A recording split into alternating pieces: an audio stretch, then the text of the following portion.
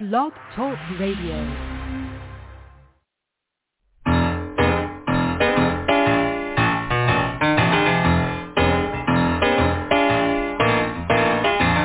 You're listening to The Catch with John Fisher on Blog Talk Radio, connecting life to faith. The world is trying to get it together, trying to help their fellow man, hoping we can make it better.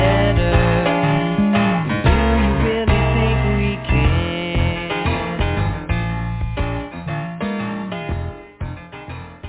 Yes, well, there we go. It's an introduction and a time for another episode of Blog Talk Radio on The Catch. We're so glad you're listening, whether you are listening right now, today, this on our Tuesday night show, or if you are listening later in the podcast.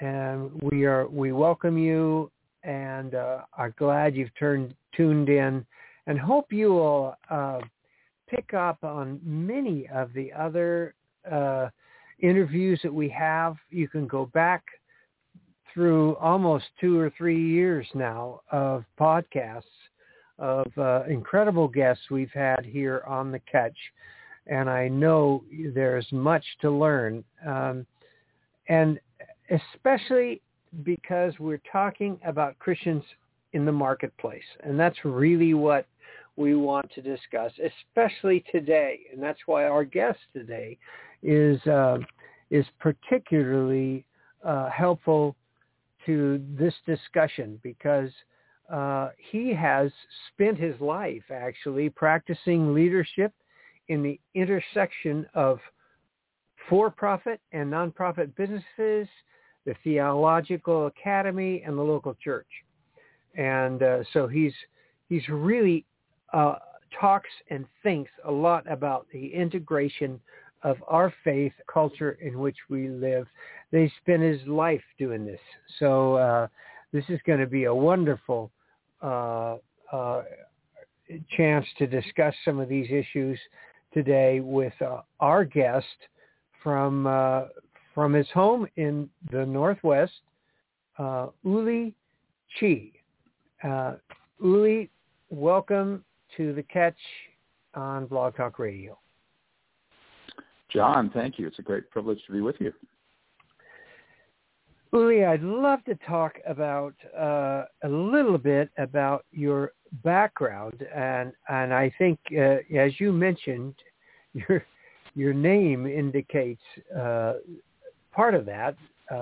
Uli, U-L-Y, being a German word, I guess, or at least a proper name from Germany, and Chi, C-H-I, a Chinese name. Your mom was German.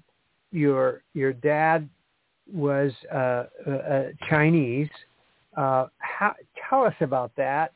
How did they meet, and what was that like growing up in a mixed family like that? Yeah, John, it's yes, it was quite an adventure.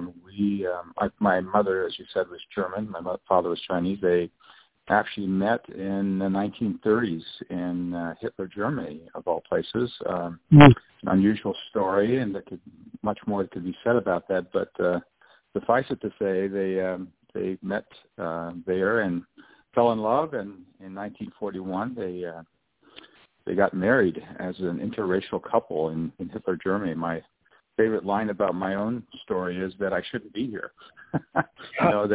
That shouldn't have happened, right? I mean, that was not something that was even not just frowned upon. It was illegal, right? It was actually against the law, and through a variety of connections, they were able to make it happen. But it was just an unusual thing. So that was the beginning of my family. I was born later. They lived in Germany for a while, and then after the war they went to China and found themselves in the middle of the Chinese Civil War in the late 1940s, and again escaped once more to Taiwan, and that's actually where I was born in the 1950s. So that's where my life began in the providence of God, and so that's the start of my story. Wow. So you were in, and how long were you then in Taiwan, and when did you move here to the States? Well, I lived in Taiwan for about 6 years. Then we actually moved, interestingly enough, back to Germany. My father's work took him back there, and so we were there for 3 or 4 years, and we came to the United States in 1963 and settled in the Northwest, in the Seattle area, and have been here ever since. So literally have moved around a lot in my early days, but have been fairly rooted in all my last, since I was about 10. So I've been here since then. Wow. Uli, you have a blog that you wrote about this, and the opening statement is one of the foundational assertions of Scripture is that all human beings are created in God's image. There are no privileged races or individuals in God's eyes. That declaration has a radical challenge to the power of Pharaoh in Egypt during Israel's enslavement, as it was to the Nazi regime in my parents' day, and as it is to the power of structural racism in our generation. What will we do with that truth now? What a question, Uli. What will we do with that truth now? Talk about that. Yeah, like I said, I shouldn't be here, and the nature of human society has created systems where we, privilege certain classes of people, and whether it's Egypt in the days of in biblical times, or in the Nazi Germany, where the Nazis believed that certain white Aryans were in fact better than other human beings. And so I think one of the great challenges for us today is to take seriously the fact that every human being, no matter who they are, no matter what race they are, no matter what conditions they are, is made in the image of God. And that's a great, both a great leveling place, but it's also a great privilege, a gift that we need to acknowledge in one another. And it's tough to sometimes take that seriously, because we have our own group that we like to hang out with, and I think, in my parents' day, the Nazis, literally made it illegal to marry other kinds of people. My mother actually tells a story that when she was dating my dad, that they were, she was called by the Gestapo quarters to basically, and she was told, good German girls don't date foreigners. And she said, what do you mean? We're just friends? And she made light of it a little bit. She said, the guy said, no, you know what we mean. She says, if you keep it up, they said, if you keep it up, you'll disappear. And she had Jewish friends who disappeared from her schools. We all know where they went ultimately. And now, she was lucky. I mean, she was very lucky in the sense that she not only was able to get married, but she survived and she continued to live. And she did lose her citizenship, interestingly enough. She was literally made a non-citizen. And again, in a day where we're struggling with, how we treat people who are unlike us, foreigners, immigrants.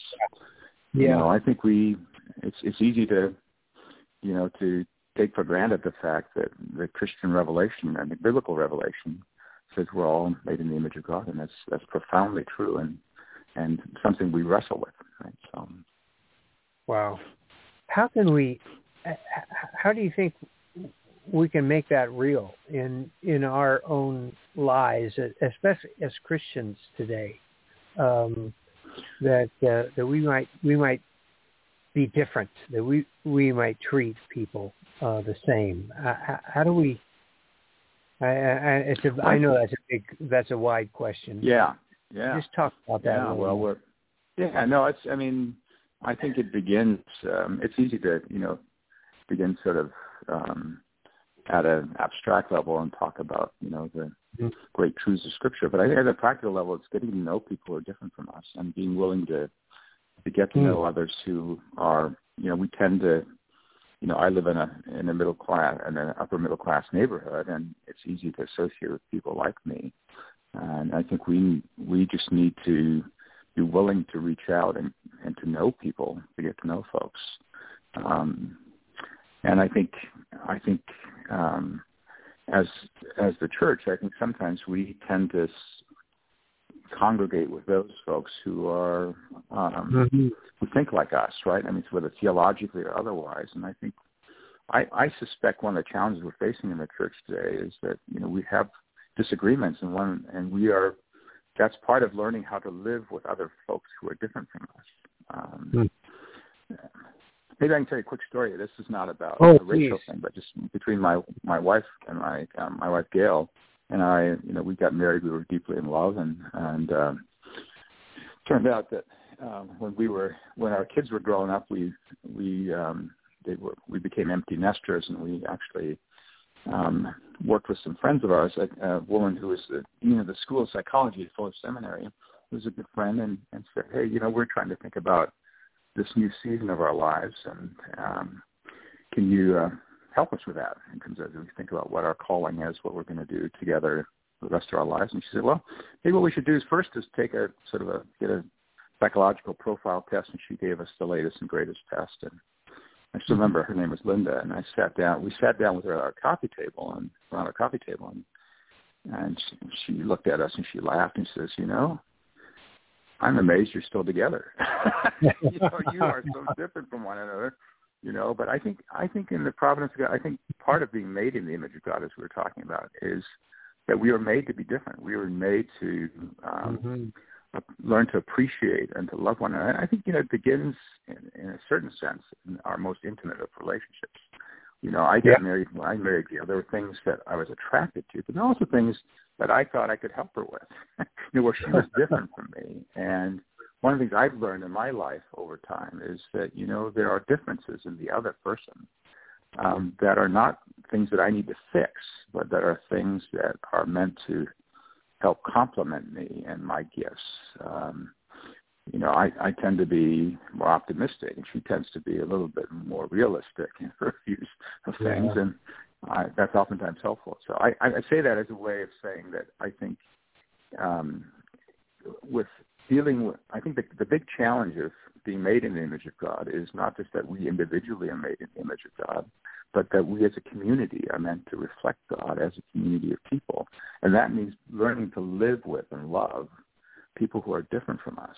And I think that's tough to do. And the more different they are, the harder it becomes. And I think that's part of our growth as Christians, I think, is to learn to get to know others and to appreciate our differences, and not simply turn them into copies of ourselves. And, I think as I look at I've grown up now in the church for quite a long time, and I think there's there's almost a strain sometimes in the church that we need to turn everybody into Anglo-Saxon Protestants, to people who look like many of us, and that's not the case. The church is clearly meant to be.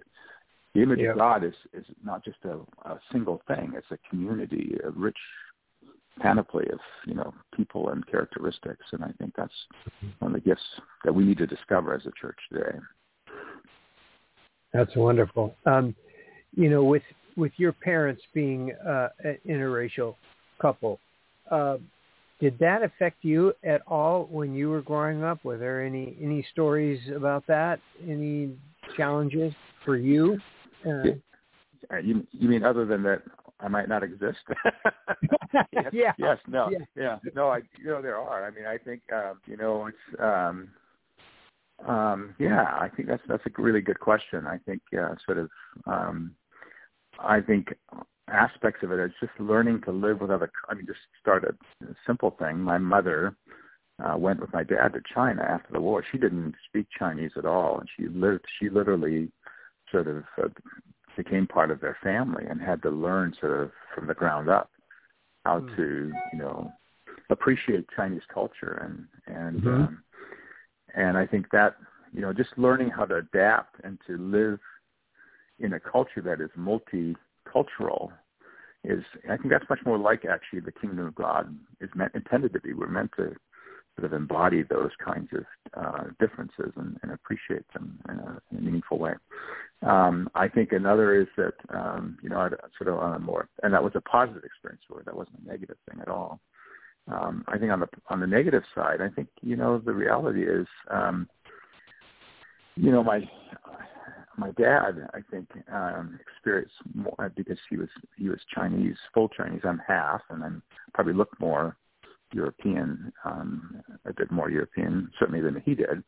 I think he experienced more sort of direct discrimination, and I think it's because I didn't see it directly. I sort of thought maybe it wasn't a big deal, but my dad, would take me aside and say, this is, I've seen stuff that maybe you haven't seen. I think again that's easy to forget, and I realize now actually, where I live here in Seattle area, and Seattle is as many people know, is a pretty liberal place. But even here, the house that I live in today, I could not have owned 40 years ago or 60 years ago. There were deed restrictions for racial, for certain races, and I couldn't have lived here. My kids couldn't have lived here, and on top of that, if my parents had been in the United States when they married in the 40s, there are a number of states, perhaps not the state of Washington, but other states where they couldn't have gotten married for the same reason, because it was illegal. And so, those are things that are, it's easy to, again, because I feel like I've had fairly benign experiences of racism, but that doesn't mean it isn't there. And I think one of the things I've had to learn and that I had to reflect on is that there's more stuff under the surface than we often realize. And I think much of what's going on in this last year has been an awakening for me personally, even though I've come from a mixed race marriage that meant that I shouldn't even be here. Nevertheless, my life has been actually pretty innocuous in terms of the racial issues, but that doesn't mean it's not there. And I think it's easy for me to turn a blind eye as a Christian to that, even, and say, hey, what's the problem? But actually, there is a problem, and I think facing that and being honest about that and seeing what, I think my dad experienced more of what my black brothers and sisters have experienced than I have, and I think coming to terms with that is an important thing for me. No. Uli, you, in your career, you originally were a businessman and involved in your own company, your own business software, technological entrepreneur. And then it seems you have moved more into teaching and writing and speaking about the integration of our faith with what we're doing in the world. And how did that become a pursuit for you? Living faith out in the marketplace. How did you get interested in that? And tell us a little bit about that part of your life. Sure. Well, let me start at the beginning. I think it's a good story about that. I didn't, as you might infer from my background, I didn't grow up in a Christian home. Right. And I came to Christ when I was a teenager and to do some great work. And so I became a real enthusiastic Christian. I was I loved math and sciences, and I did a lot of geeky things when I was young, and I wanted to be a physicist when I was in my teens, and then I came to Christ through the ministry of Young Life, and my all of a sudden I was talking to my mom about maybe becoming a pastor or a missionary or something, and my mom went to my Young Life leader and said, my son wanted to be a physicist, and now he wants to be a pastor and missionary. What have you done to my son? And so it was, partly in jest, but actually partly quite serious, saying, hey, what's going on here?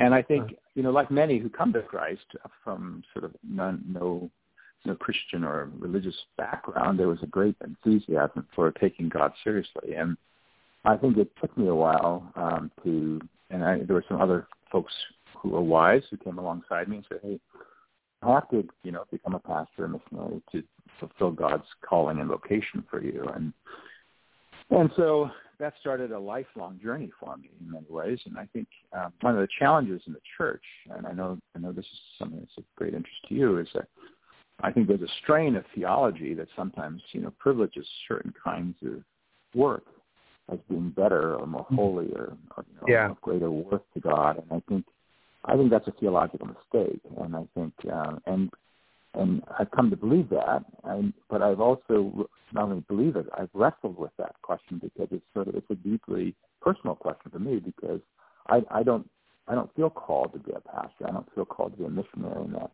sense. Mm-hmm. Those are wonderful callings, right? I know lots of friends who are, but that's not my calling. I was called to be a technologist and to create things that would serve the common good in that way. But there was also always sort of a sense of feeling a bit like, not by everyone, but by some, as though you're a second-class Christian or something. And I think I've wrestled with that at an emotional level and intellectual level, and I think I've, and I believe deeply now that that's mistaken, and that in fact God calls us to serve His kingdom in many, many different ways for the glory of God and for the restoration of His creation, ultimately. But that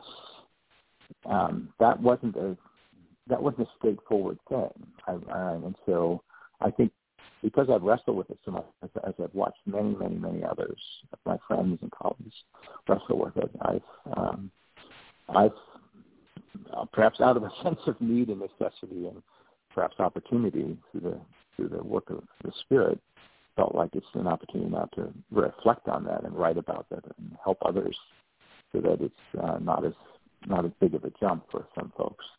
And, so that's why I'm doing what I'm doing.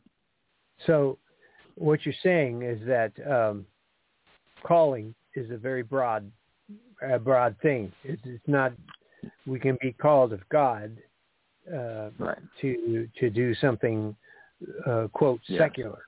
Talk about that a little bit. Some more. I think calling, as some others have said more articulated than I can, I think there's sort of, everyone is called in one sense into a relationship with Jesus, right? So there's a relational dimension that's common for all human beings are meant to have a relationship with God and through Jesus Christ, and that's the, in some sense, the most foundational calling. But then above that, or in addition to that, there is a calling that everyone has to serve God in a meaningful way.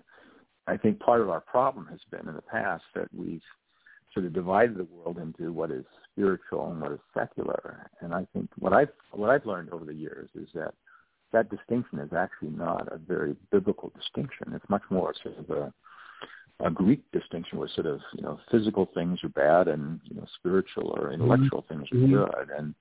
And so we actually disdain the creation. And, we think, we're the ultimate end is for us to all get, our disembodied souls to heaven. And actually, what Paul talks about, what the New Testament and all Scripture talks about is that the ultimate end isn't disembodied souls in heaven, but resurrected human beings, where we get our physical bodies transformed back in a way that's mysterious and we don't understand fully. That we're going to be fully integrated human beings. We won't be just spirits floating on some ethereal heaven.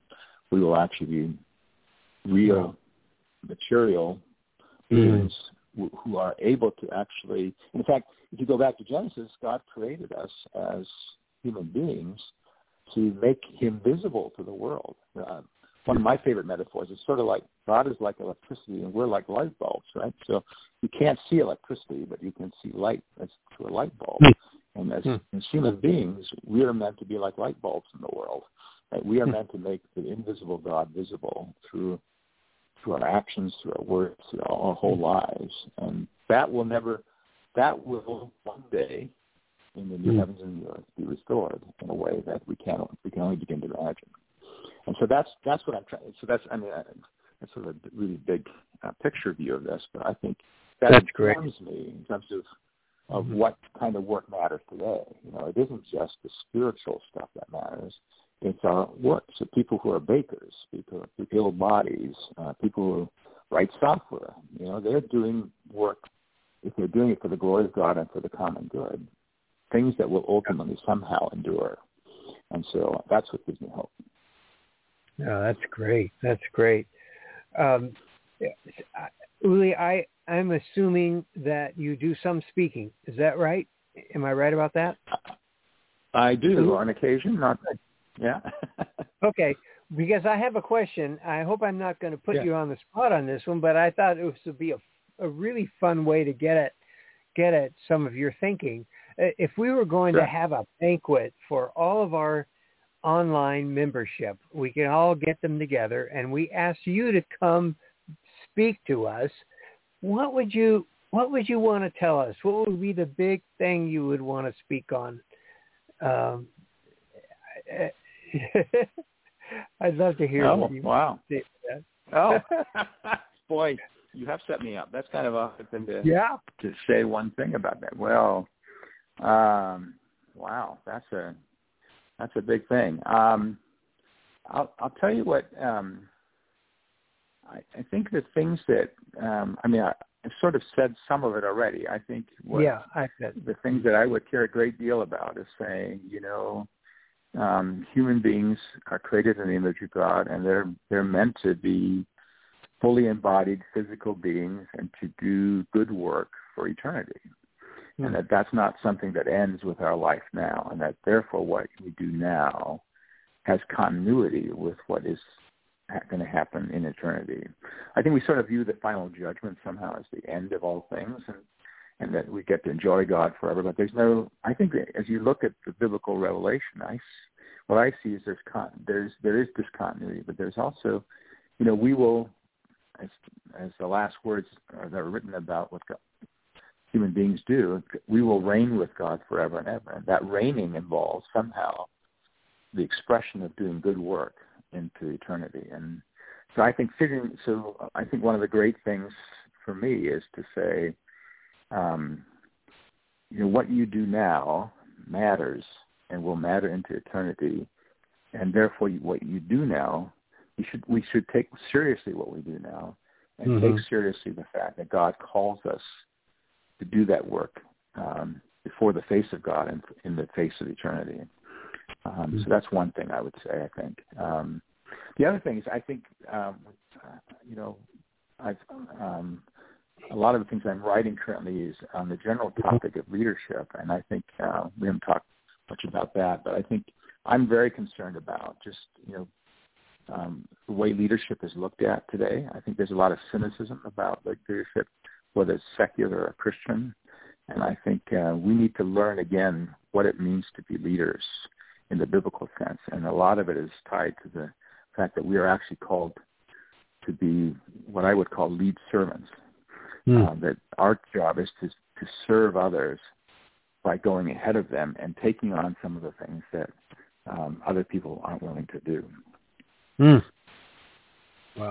Wow, that sounds great. We may have to have you back and talk just the whole time on leadership. That would be great. That would be fun. We've run out of time, I know. Yeah, we've run out of time. I have one more question for you, sure. And that is, if you were able to correct one thing about Christians in general in this country, what would that be? I think, at the risk of using a technical term, I think what we need as Christians is epistemological humility. And what I mean by that is a humility about what we know, what we think we know.